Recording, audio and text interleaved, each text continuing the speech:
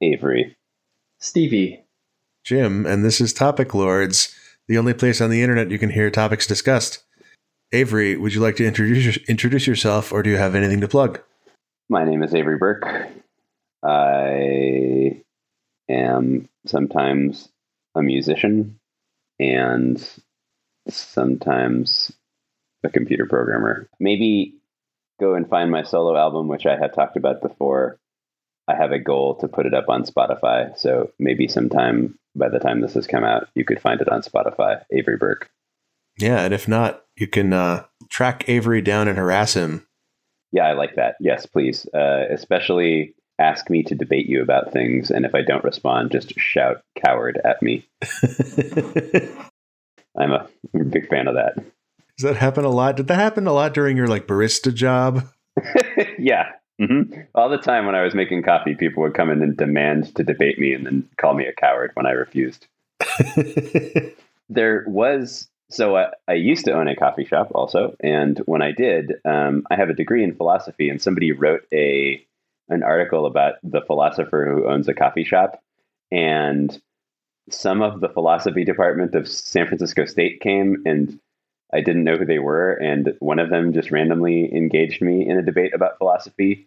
And then a guy showed up as I was closing and proceeded. We had this 2-hour long conversation about the tax codes under different Roman emperors during the imperial period of Rome. And then the guy said, they said there was a philosopher who owned a coffee shop. I just wanted to see if it was real. And then he left. He didn't buy anything? No. And also he didn't talk about philosophy. He seemed to know a great deal about arcane tax laws. It was amazing. Not buying coffee is kind of par for the course for people who go into a coffee shop just to prove a point. Yeah, that's true. So the least you can do is just get a cappuccino. Yeah, but I'm not sure personally if I want somebody who's come just to debate me to be all amped up. I'd rather be the one with all the coffee so that at least I can out-debate them. That's fair. And Stevie, would you like to introduce yourself, or do you have anything to plug? I guess if I have to, yeah. No, you don't actually have to. You could you could not introduce yourself or not plug anything. Okay. Yeah. Then no. Okay. Are you ready for some topics? Yeah. Avery, your topic is, in my hometown of San Jose, California, there's a statue of the serpent god Quetzalcoatl. It looks like a large piece of perfectly formed dog poop. Everyone calls it the poop snake. Let's talk about bad public art. First of all, did I pronounce Quetzalcoatl correctly? I believe so. As a member of the San Jose community, I'm going to say yes, that is the correct way to pronounce Quetzalcoatl. Oh, wait, isn't it San Jose? I thought you were about to say as a member of the dyslexic community. Yes, San Jose, and yes, I am a member of the dyslexic community, and that makes me extra qualified to figure out how to pronounce this word. Yeah, it's like when your reading senses are weakened, your hearing and pronunciations senses are enhanced. My pronunciation senses have taken over. There are many things that I would do if I had a time machine, but one of those things is I want to go back in time and be there when they uncover this. The dog poop. Yes, it's in Cesar Chavez Park. So it is a park dedicated to Cesar Chavez. And I suppose they thought, well, Quetzalcoatl is appropriate since it's a Central American symbol. And if you can imagine, Quetzalcoatl is a plumed serpent.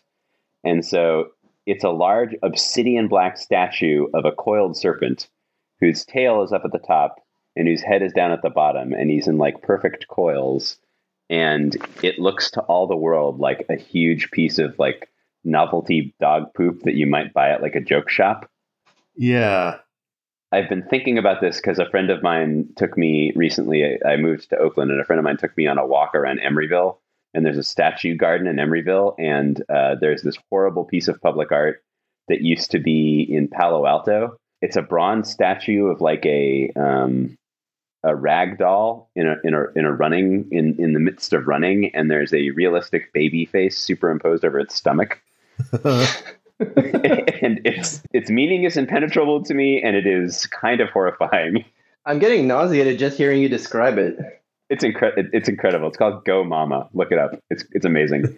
And either it or another cast of the same sculpture is at this sculpture garden in Emeryville, and I saw it from far away and was like, oh my God, this is here? This is amazing. And then I was like telling my friend about the poop snake and all the bad art in the South Bay. Yeah, so I would want to just be there when like the artist takes the sheet off of the snake, and there's like, you know, like the mayor of San Jose is there and a bunch of other dignitaries, and there's like stunned silence for a second before people collect themselves and start to applaud.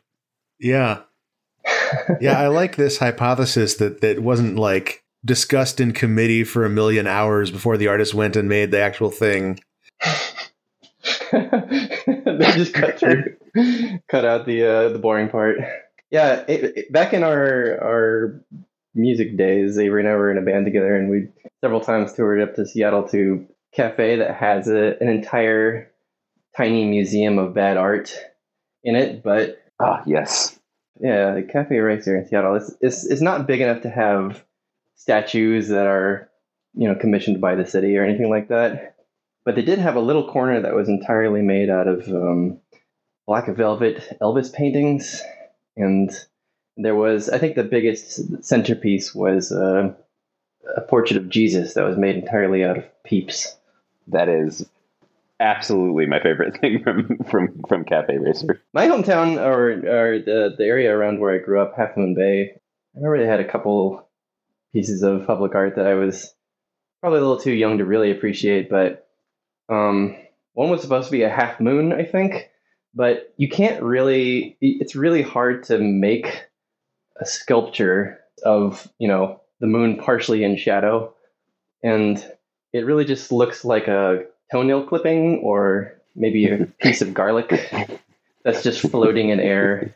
I don't know. It's kind of an elegantly simple, minimal piece of bad art. My favorite one, though, was a statue that's kind of tucked away. It's hard to find, but it's a big farmer carrying a pumpkin, because Half Moon Bay is known for pumpkins. Every year they have a pumpkin festival.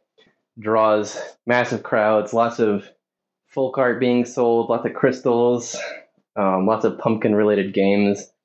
And there's a statue that commemorates Half Moon Bay's dedication to pumpkins, and it's a farmer, a big burly farmer carrying a pumpkin. It's a massive pumpkin, so it takes both. He's wrapping both his arms around it, but it kind of looks like he's humping the pumpkin, and so everyone has affectionately called that the pumpkin fucker. Stevie, is the half moon? Is it a full moon shape, like it's a moon with shadow painted on it, or is it a 3-dimensional? It's a 3-dimensional thing, as if someone had blown up most of the moon. That's what's left over. I feel like that's the problem right there. Like that's not how a half moon works. The half moon isn't actually shaped like that. Right. Like you said, a toenail clipping or something is shaped like that. Yes. I feel like there's some bad art, some bad public art is bad because it's public art, and like you have to satisfy so many different, like if you wanted to make a statement with public art, you had to do it in such a way as to obscure it so nobody could possibly be offended, since it's going to be out in public and like a city or municipality is paying for it or something. Or else it has to be something like the pumpkin fucker, where it's like, this is just about this area. Yeah. Stevie sent me when he was in, where's the guy fighting the babies? Where is the guy fighting the babies? I think that's somewhere in the Czech Republic.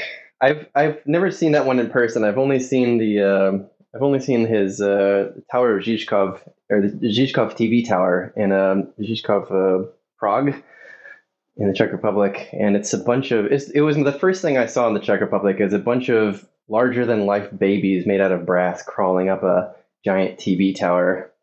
That's cool, though.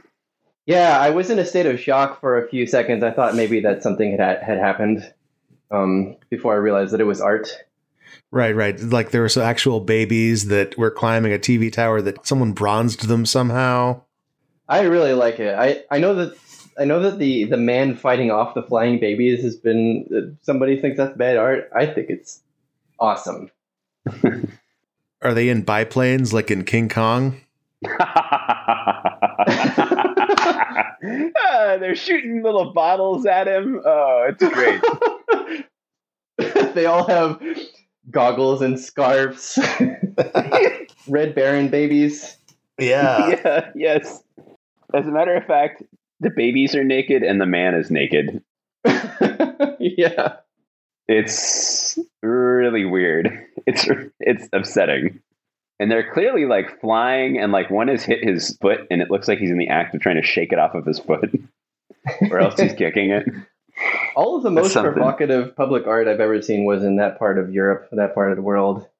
And just to give you an idea of the general flavor of art that's available to the public in the Czech Republic, there is an ossuary where every bone of every person who's died there has been turned into a commemorative piece of art. There are pyramids made of skulls. There's a massive crest made out of every bone. There are chandeliers, which is strings of jawbones lined together, hung from the ceiling. It was really cool.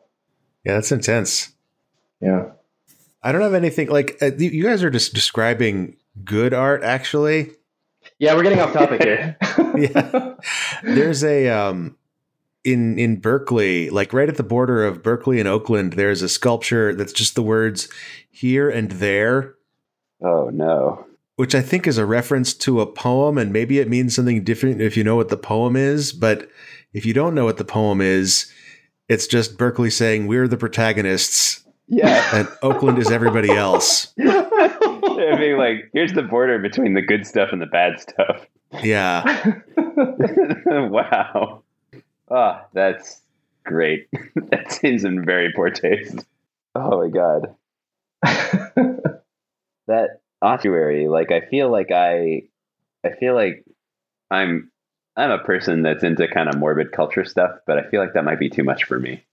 Have you ever been around that many skulls? I'd never been around that many skulls before that.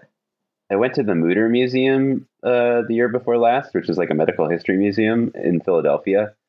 And there's in their lower area, they just have their lower area. In their basement, they just have like jars and jars full of human body parts floating in formaldehyde. And it was like I was halfway through when suddenly I was like, well, can't take this anymore. But I couldn't get out. So I had to just go through the rest of the exhibit. Yeah, there's no emergency exit. You can't like pull the ripcord. Yeah, exactly. You really you either have to be committed or you have to know your limits ahead of going in there, which I did not. There were like little kids there. Somebody brought kids there, and I didn't want to like cover my eyes and keep on walking because I didn't want these like children to see me wussing out when they weren't wussing out. Yeah, they would have given you hell when you got out of there. Yeah, they would have demanded that I debate them. Ever since I'm not a barista now, I can't debate people. Listen, you're a programmer now. That means you're the best at debating people. Oh, God. That's true. If internet culture has told me anything, it's that programmers have the best opinions. And they're ready to prove it. Yeah. Well, they certainly have the most opinions. Are we ready for another topic? Throw another one on the Barbie. Sorry, I was just thinking about how being a software programmer, it seems like the strength of your opinion is like inversely proportional to the amount of experience behind it. I think that's true of most human knowledge. Oh, yeah. All I know is that I don't know nothing, dude. Or something. There's an effect, right? A documented effect where people who are just like freshmen in college who are just starting to study a subject rate themselves as being way more, having way more expertise than they do. And then like actual experts rate themselves as having way less expertise than they do. Oh, the Dunning-Kruger effect. So I actually read an article recently that was pretty convincing that claimed that effect was just an effect of the methodology of study. Oh, interesting. Because they fed random data into the same methodology and got the same bias. Oh, that's really interesting. Yeah. I thought that was really a strange way to to find out that this whole time I have to stop being smug in this particular way. Man, that's an honor for Dunning and Kruger to have a bias named after them. Pretty cool. Yes. Stevie, your topic is some paleontologists think that T-Rex used its tiny arms to help it get up after sleeping. I wish I had a pair of tiny arms to help me get up after sleeping. Yeah, my ghostwriter will remain anonymous and dead because they're a ghost. Wait, so someone who is dead wrote this topic for you? Well, I guess the fact that I've said that it's a ghostwriter kind of breaks the first rule of ghostwriterdom, which is that you don't talk about it. But anyway. Do you want me to cut that part of the show? No, it's all part of the lore. Okay, he just confessed to a crime. Yeah, someone and I were recently just watching videos of explanations of why Tyrannosaurus Rexes have tiny arms, which is something I never really thought about before.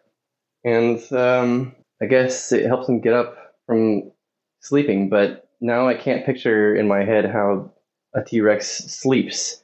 Because I feel like if it has to use its arms to push itself up a tiny bit or roll itself over, it's already in a really bad spot. I'm imagining it curled up like a kitten. Yeah. They go back into their Pokeball or something. They de-evolve. I imagine them sleeping in like a sitting position, but I'm not sure if that's like, they don't seem like they could really sit, right? Like they're kind of all leaned forward and then balanced by their tail. Right. I figured they all just kind of like use their massive chomping faces to chomp onto something and hang onto it, kind of in the same way that bats hang from the ceiling. Oh yeah, clearly they're gonna sleep hanging from a tree. So according to Super Mario Odyssey, they sleep on their bellies. Oh, right. And then when you put a hat on them, they're under your control. Right, yes. Wow.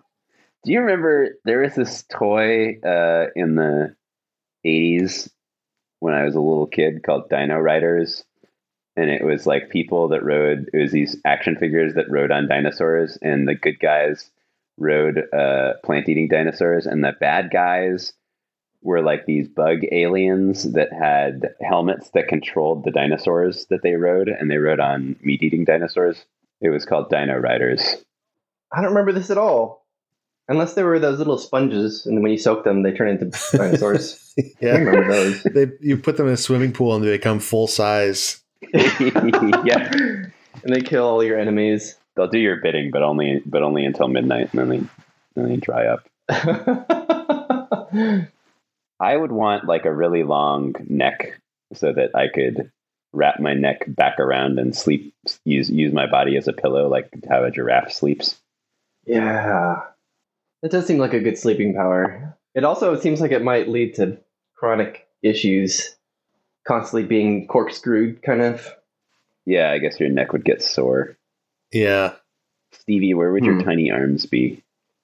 Yeah, I'm trying to picture it now that you mention it. I don't know if they would replace my normal size arms, or maybe my normal size arms would just shrink down at sleepy time so that I could get smaller. Maybe they would have to be additional arms.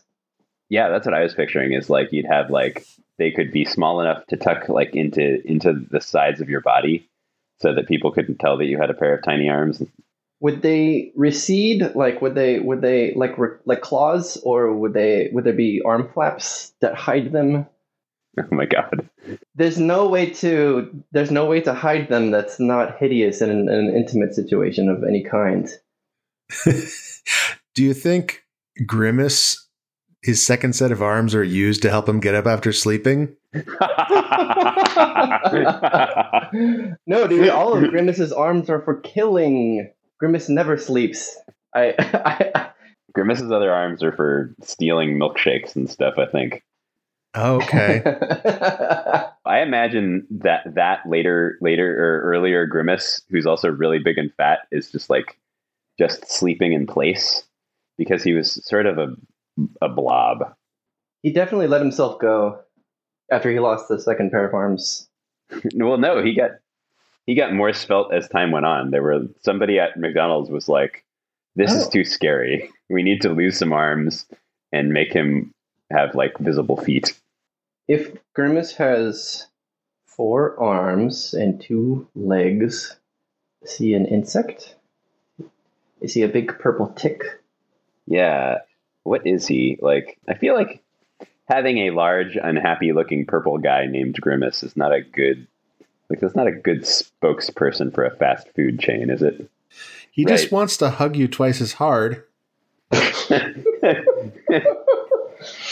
Yeah, T-Rex's tiny arms were for hugging. You know, they were stronger than human arms and bigger than human arms. They just look tiny on such a large body. Right. They're proportionally tiny. Yeah, because he was huge. T-Rex. Our friend T-Rex was huge. Yeah, that one friend's T-Rex. He's a big boy. Yeah. He's a big boy. There's probably other types of limbs that you could, or maybe adaptations to your body that would help you rise out of bed. Here's what you do, Stevie. You plan a heist to steal some T-Rex arms from a museum. I like where this is going. And then you hook those up to a pulley system that you use to lift yourself out of bed every morning.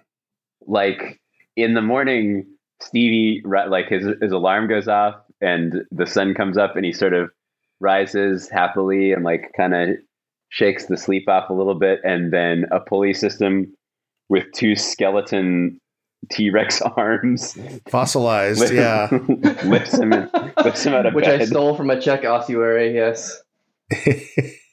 I feel like that was 3 movies in one, Jim. So I'm in. Oh, we can start small. We can start with the first movie can just be all about your desire to get up more easily after sleeping. That would be like an hour and a half.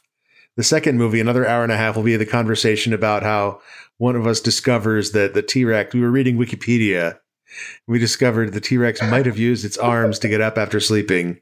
And then the third movie can be the heist and the aftermath, where you construct your mechanism to get out of bed. I like that. And then the next episode is somebody edits the Wikipedia page to reflect the latest findings. That's and right. It no longer supports that theory, and I don't know what anything means anymore. Yeah. You have to. I mean, at that point, you scrap the trilogy. Like it's artistically worthless now. But the documentary about us making the series of movies becomes an Oscar winner. And how, like, after I gave up on the idea that tiny arms could help you do anything, I moved to the countryside, sort of chop wood, carry water every day, stop with these big plans, don't heist anymore. No more heists. So within the trilogy, okay, so Jim, you ended this by saying he looks in the Wiki, at a Wikipedia article after stealing the T-Rex arms and discovers that people don't think that they're used for getting him out of sleep anymore. And then Jim's answer to that was, then you decide to scrap the trilogy. So the trilogy exists within the trilogy. Inside the trilogy, you are also making a movie about stealing T-Rex arms. Yeah, it's like multi-dimensional adaptation. This wasn't my plan, but I like this better. It's like adaptation.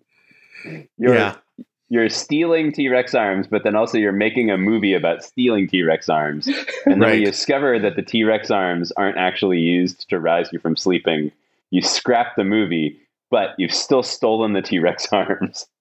Yeah. Right. It's like 4-dimensional chess. In other words, it's like regular chess. Is that a topic? Is that a topic you didn't write down? 4-dimensional chess is regular chess because it's 4-dimensional because it's happening in time. I mean, there are infinite topics that we didn't write down, so sure. Fair enough. Are you ready for another topic? Yes, my lord.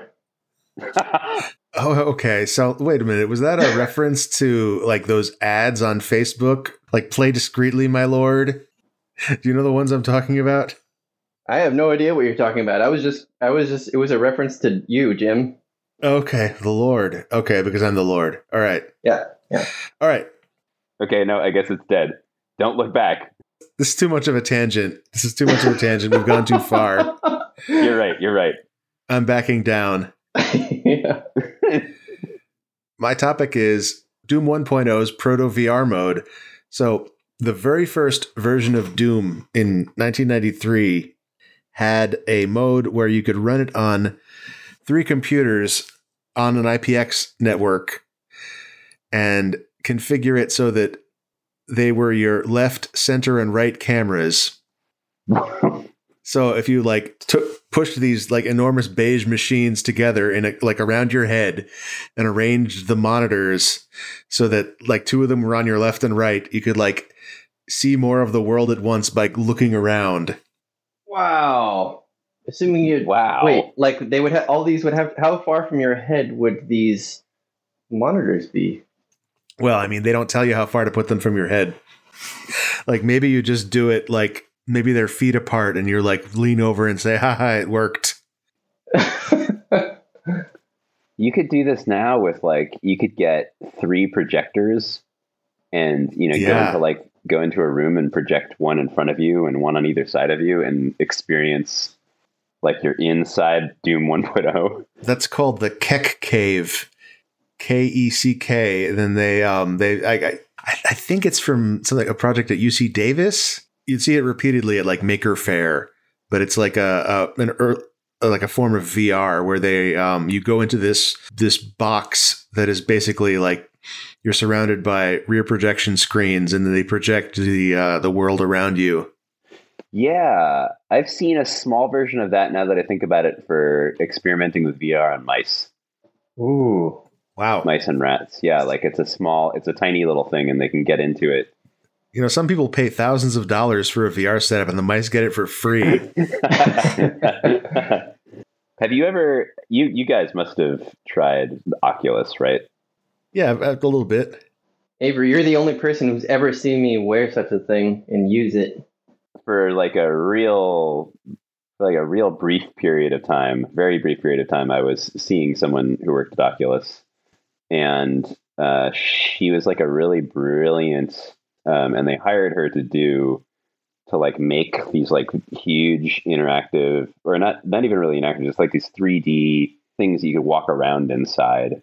She did a kelp forest, but it was, you could tell it was made by an artist because it looked like her style of illustration.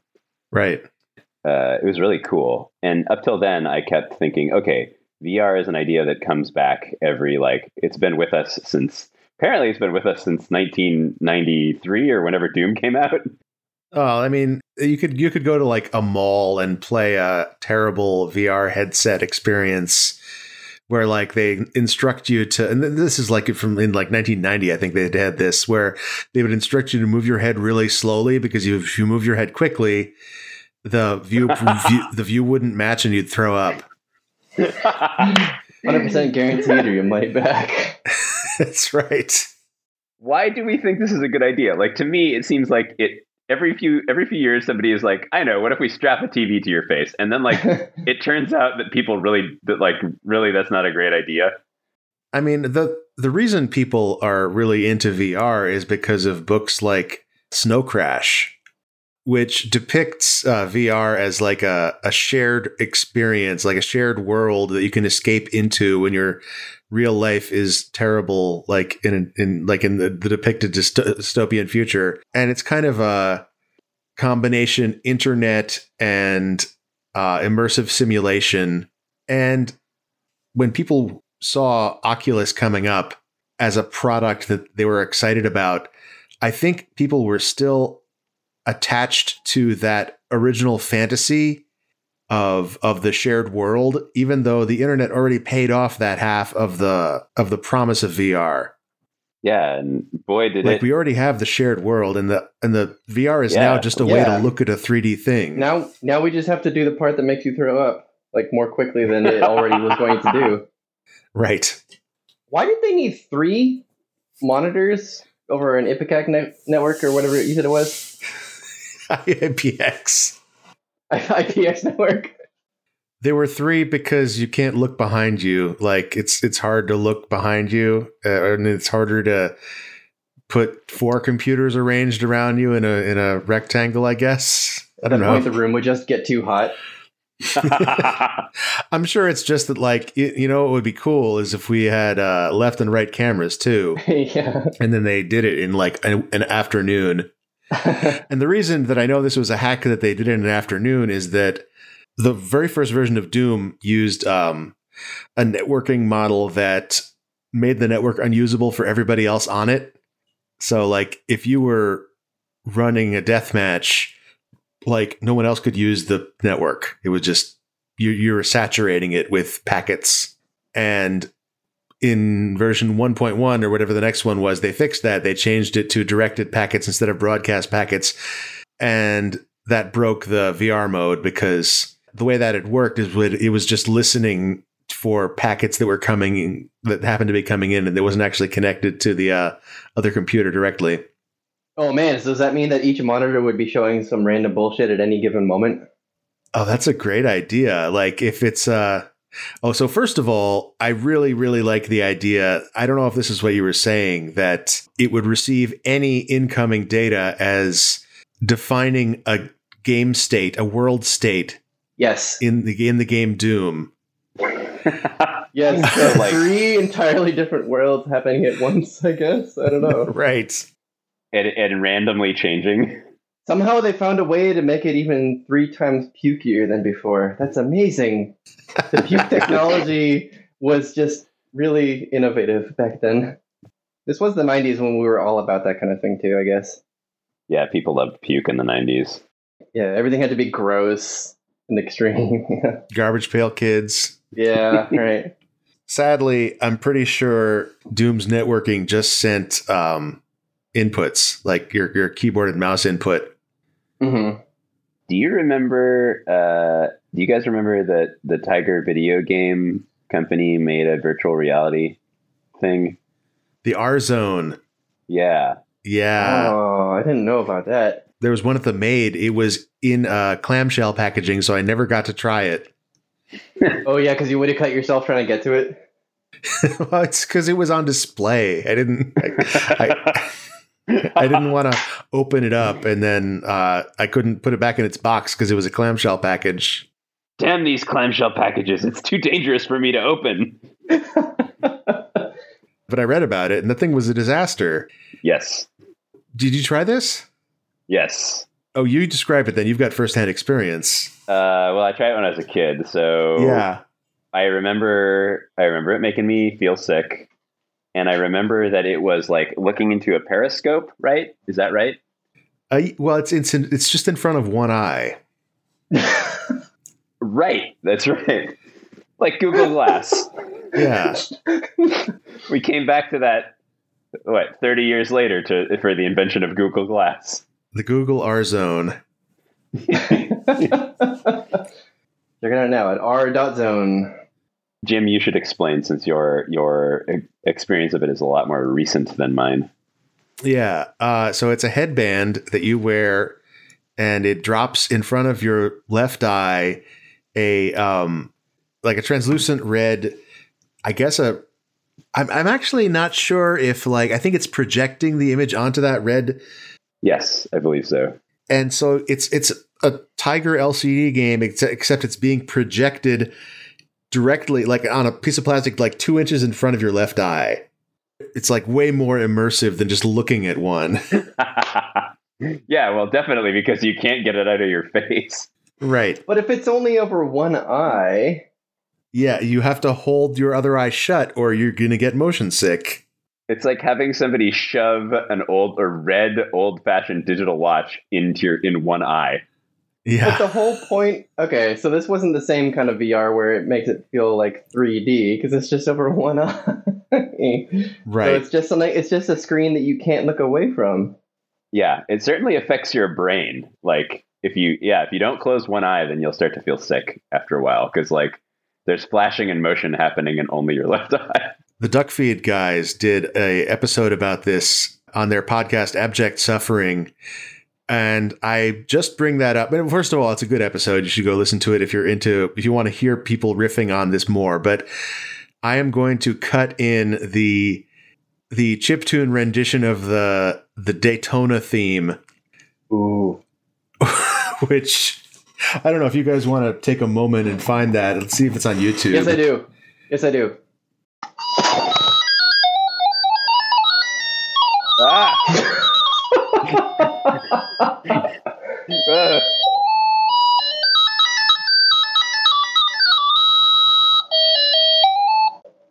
Oh God. That is the sound of something. That's the sound of something going very wrong. What I like about it is that you can just barely recognize it if you've like played Daytona, which is a Sega racing game. You can just barely recognize it as the Daytona theme.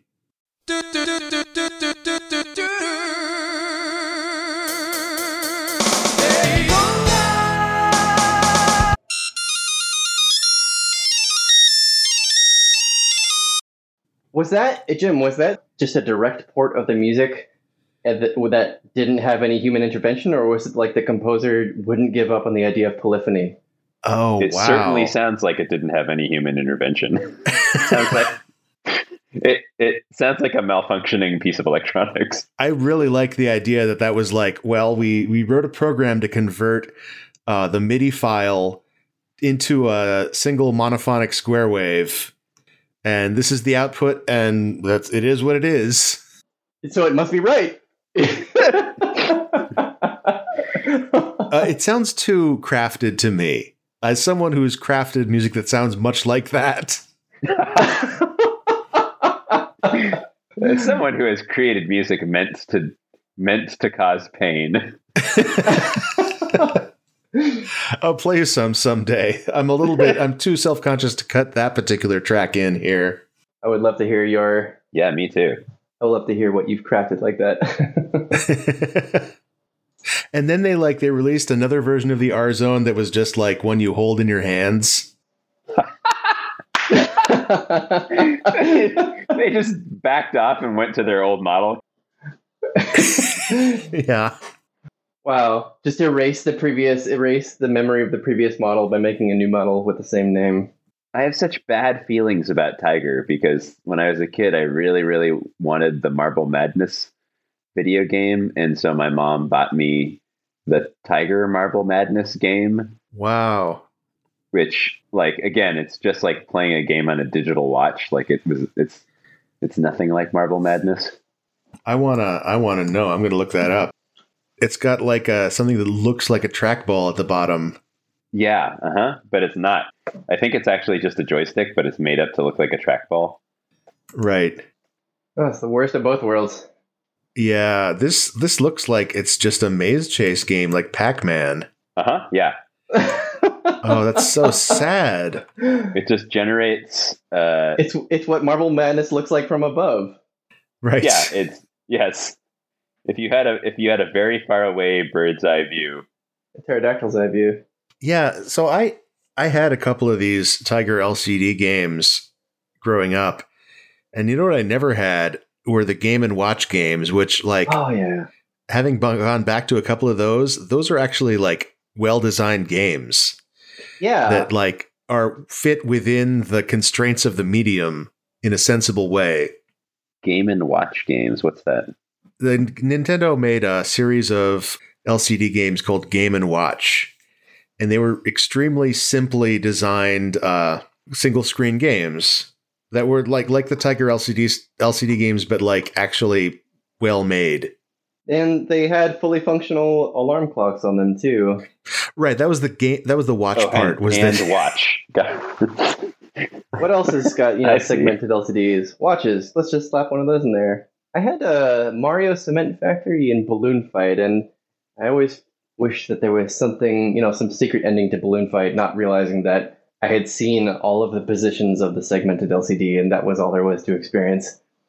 Right. Maybe it's like a mad fold-in where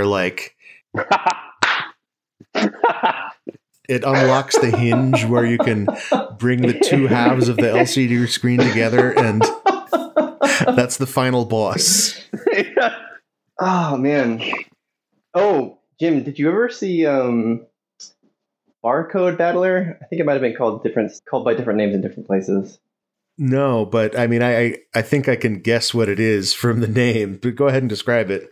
Well, it's on the theme of games that use this simple kind of segment LCD display. It looks kind of vaguely shaped like the Tiger handheld or like a Game Gear or something like that, but it's got a slot to swipe cards at the bottom of it, and it comes with a bunch of cards that have barcodes on them, but you can actually the idea is that you swipe these barcodes to set your like playable character and the enemies that you fight, and then somehow it derives stats from the data that's in the barcode.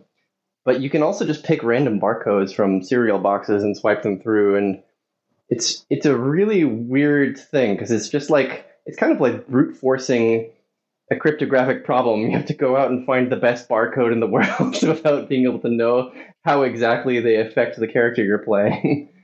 Needless to say, I never got anywhere with it. Right. I like the idea that you could doctor the barcodes with a Sharpie, like make this one line thicker, and then suddenly like your dude is super swole. You found the bar that encodes the muscles. Right. Just make that as big as possible. We found the beef bar. You got there is a real beef bar. This is a weird tangent, but I'm just suddenly remembering that at my high school, they printed ID cards which encoded your social security number in a barcode. Oh. And to make a point, like some of the students just learned to read barcodes just by looking at them. Oh, I like that. Yeah, boy, that's a skill that is not really going to come in handy any other time. Those are the kids that ended up forming like a math metal band, just right. Smart and rebellious. Yeah, if there was such a thing as math punk. Yeah. No, nowadays they would need to learn to read QR codes, which is probably more difficult. Oh, yeah. I know I've told Stevie this story probably multiple times. Jim, did I ever tell you the story about the Russian startup that tried to get me to use their QR code, their QR code software stuff? I am trying to remember if you've told the story on the show. Yeah. And I can't.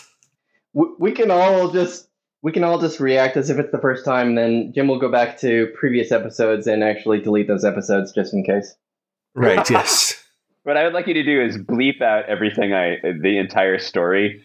Yeah. If it already exists. Yeah. Just 5 minutes of a loud squelch. Yeah. Or just run that theme song over it. So it'll Topic redacted. Yeah. 5 minutes of people being like, is the podcast broken? My iPhone acting up?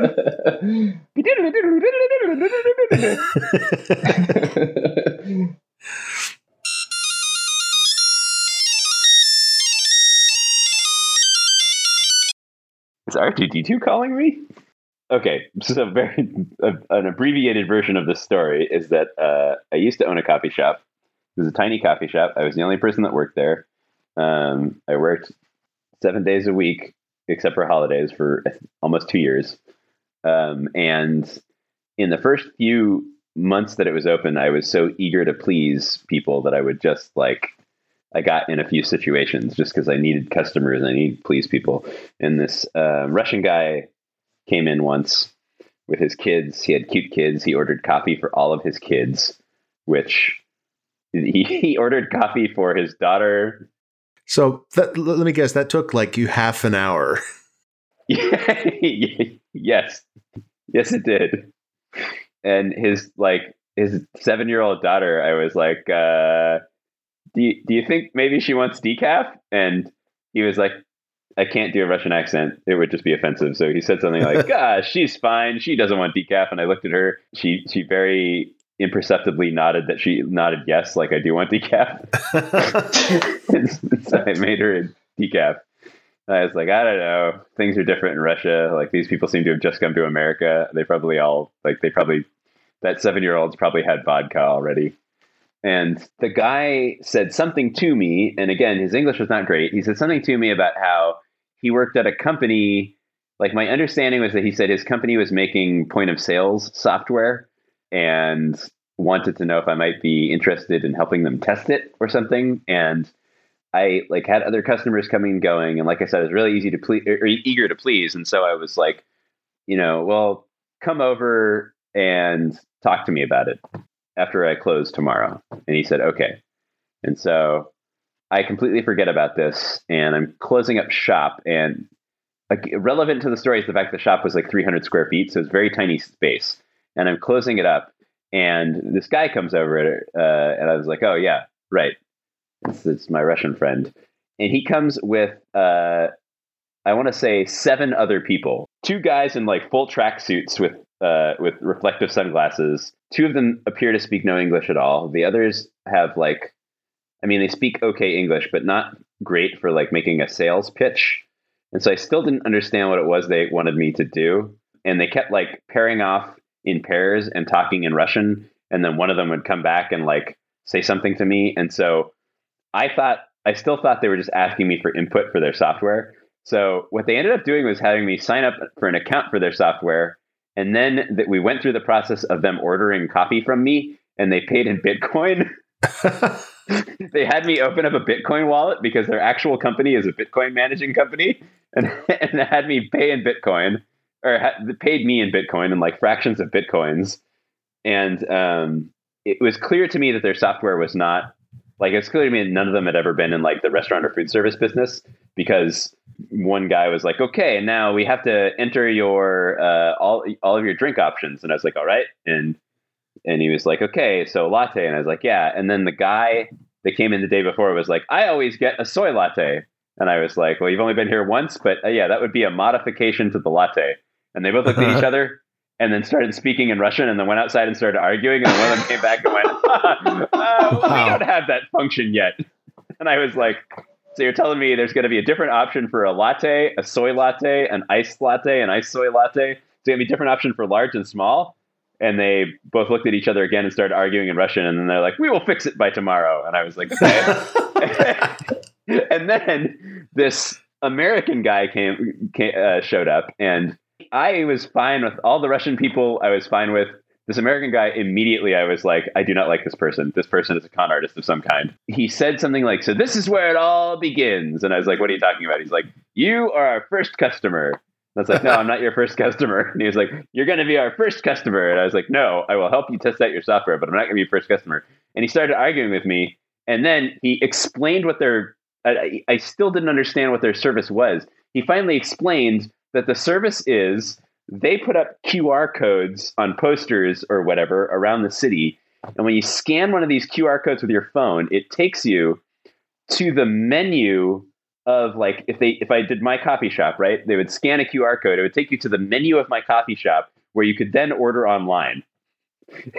And I was like, I don't even know anyone that uses QR codes. And the guy was like, we're seeing 50% adoption rates in our QR codes. And I was like, I don't know what that means. Damn, that's a number. Yeah. And like, why are you arguing? If you came to do a sales pitch, why are you arguing with me, the guy that's giving you feedback? And then it turned out it wasn't. And I was like, okay, so you download the app. And the guy was like, no, that's the beauty of it. It's not an app. And I was like, but cell phones are optimized for apps. And he was like, no.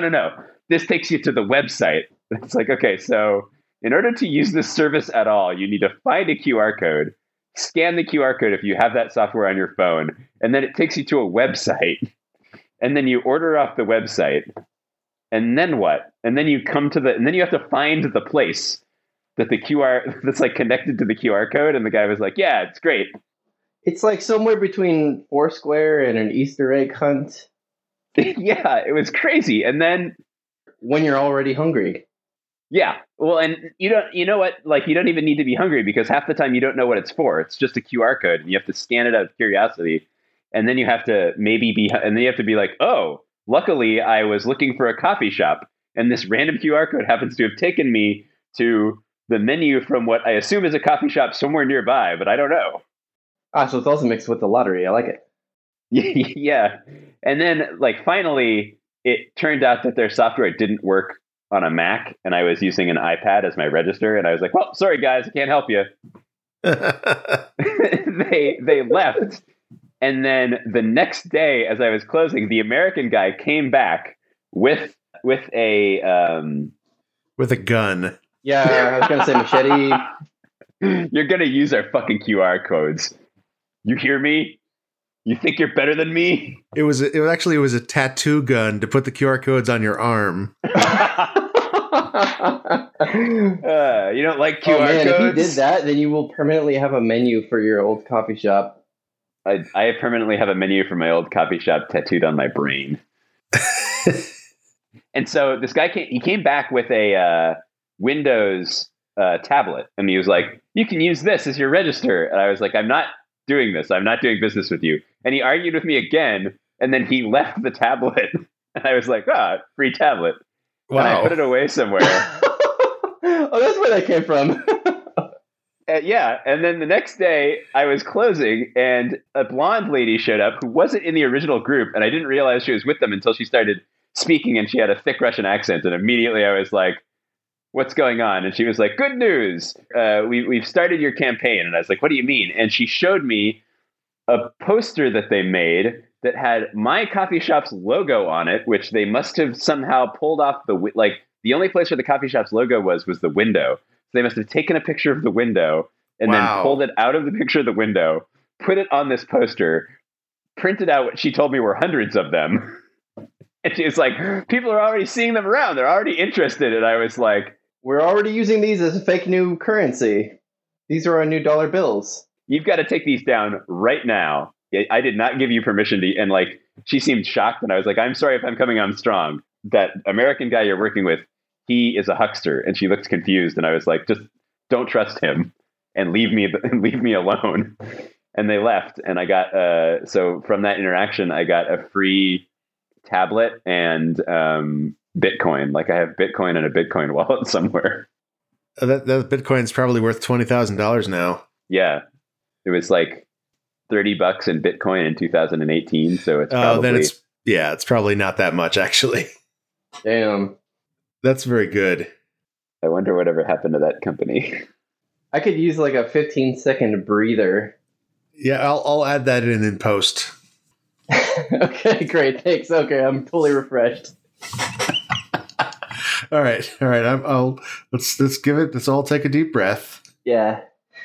Yeah, I was just taken back to the temporarium days. I had to. Are we ready for another topic? Yeah. This is a write-in. John asks, philosophical questions and concepts you independently discovered as a child, regardless of how well-equipped you may or may not have been to explore them in depth. So, I guess I'll go first. This is only barely qualifies, but when I was a teenager, I invented convolution reverb. Whoa. And never implemented it because I was like, that's too simple to work. That is pretty amazing. Oh man. When you say invented, like, could you have, if you had put your mind to it, could you have Yeah, what I was thinking of would have worked. How old were you? What I was thinking of specifically was, I was probably 17. What I was thinking of was specifically like, what if I just take an impulse? I don't know if I knew the word impulse. What if I just take a single sample tick and run it through whatever like software I was using that could do reverb, run it through their reverb, and then play back my own sample where each output tick is at that volume. Which is effectively convolution reverb, and it totally would have worked. But I was just like, that can't work. That's not going to do it. But I was wrong. It would have worked. That's pretty awesome. You were so wrong. That's amazing. Oh, now I'm scratching my head thinking back. There's got to be gotta have had a Mozart moment just like Jim. It's got to be a moment where I invented something really important. Maybe autotune? The toothbrush. No, we had those. I back then. independently discovered the important philosophical concept of the toothbrush.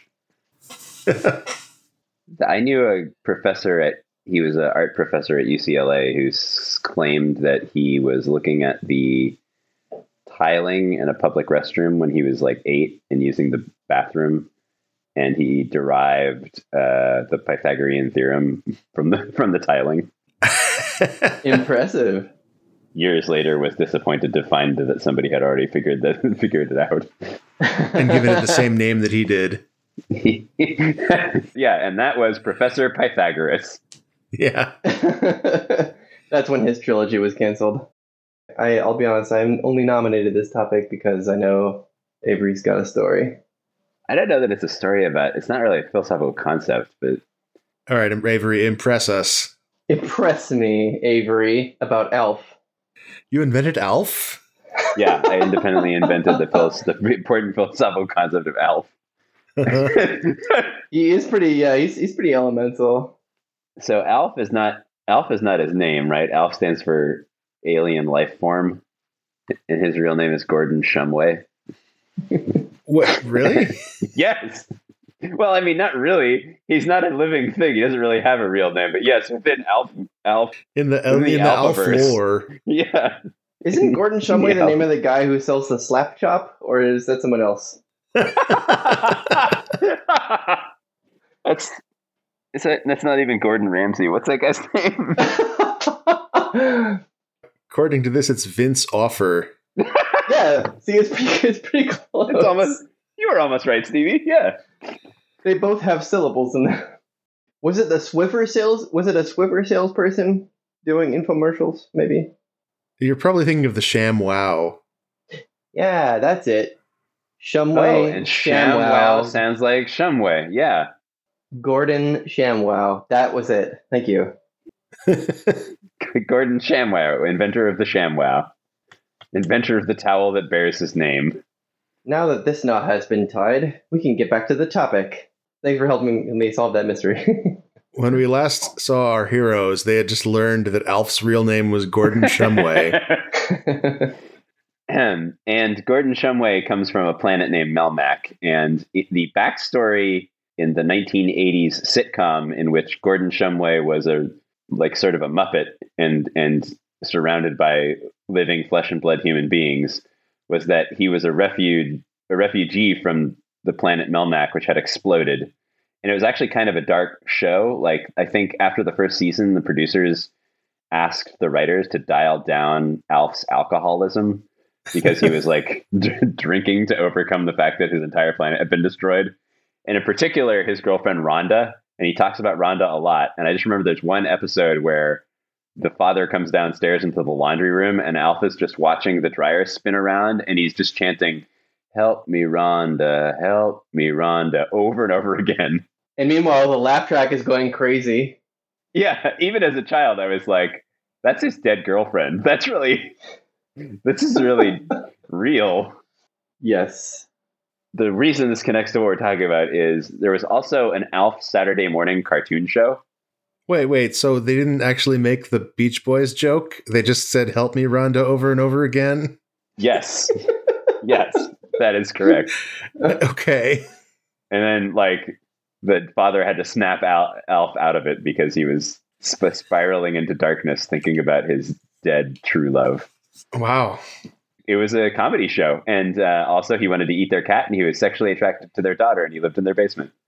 It's for kids mostly. And he was an alcoholic. Yeah, it was for children. But the Saturday morning cartoon show, which was a cartoon, took place on Alf's homeworld of Melmac with Alf's girlfriend Rhonda as a side character or a co-star, I guess. And it was watching this cartoon, where I started to think, wait, in Alf canon, this whole planet has already blown up, and all these people are already dead, including Rhonda, his girlfriend. All these people that I'm watching are dead, or at least I know they're going to die. And then it occurred to me that everybody I know is going to die someday. And that is how I was introduced to really first introduced to the topic of mortality. Sounds awful. What a terrible show. That's a real rip the Band-Aid off approach that the world had just handed you for that. Yeah. I don't know if I was if it happened the first time I saw the show, or if it was after a few months of watching the show that I suddenly started to realize that all these characters were supposed to be dead already. Yeah, you're supposed to learn about death when your like pet dog dies. Well, I live in an apartment. That's the normal way, the right way to learn about death. But the creators of the Alf sitcom decided they've got a better way. Just as hairy and cute as a dog. Yep. So I'm looking at the Alf Wikipedia page, and I just want to point out that the composer of the Alf theme song is Alf Clausen. Wow. Wow. Any connection? Well, he wrote the theme song. Okay, that's a connection. Yeah, that's a pretty big connection. Like, did he change his name after his... Yeah, either did he change his name to match the show, or like was he like the fifth Beatle that nobody knows about or whatever, and like they just named it after him or something. Right, yeah. How long have we been recording for? Like, when did we actually start the show? My clock for recording says 1 hour, 29 minutes, 45 seconds. Okay, all right, let's call it then. It's I'm sure my wife is waiting for me. Okay. There's so many good topics on here. Yeah, I mean, we can do another show later if you want. We can like record again in a few weeks. Well, I would be down for that. Avery, if this is something that you want, where could people find you on the internet? I guess on my Bandcamp page. If people are going to find me, I want them to find my Bandcamp page and not any of the other activities that I do online. Okay. And Stevie, if this is something that you want, where can people find you on the internet? Good question. I have a Twitter account. Is it something that you want? Because you didn't want to introduce yourself or plug anything. Oh yeah, I'm curling up in a ball like a T-Rex with its like receding arms. I have a Twitter account, HRYX, which is I think I might have made private recently, but maybe I don't know how you can still interact with that, but maybe you can. I have a website, HRYX.net. Listeners, go find out. See how deep the rabbit hole goes. Yes. Thanks so much for being on. Thank you, Jim. Thanks for having us. Hi, this is Jim. This is the audio I append to every episode of Topic Lords. Congratulations to our newly anointed lords. If you'd like more people to hear the show, you can tell your friends about it, or rate and review us on whatever podcast service you use. You can add content to the Topic Bucket by emailing topicbucket@topiclords.com. You can contribute to our Patreon at patreon.com/topiclords. Patrons get episodes a week early, and you get access to the Topic Lords Discord, where you can discuss topics with all the lords that hang out in there. See you next episode.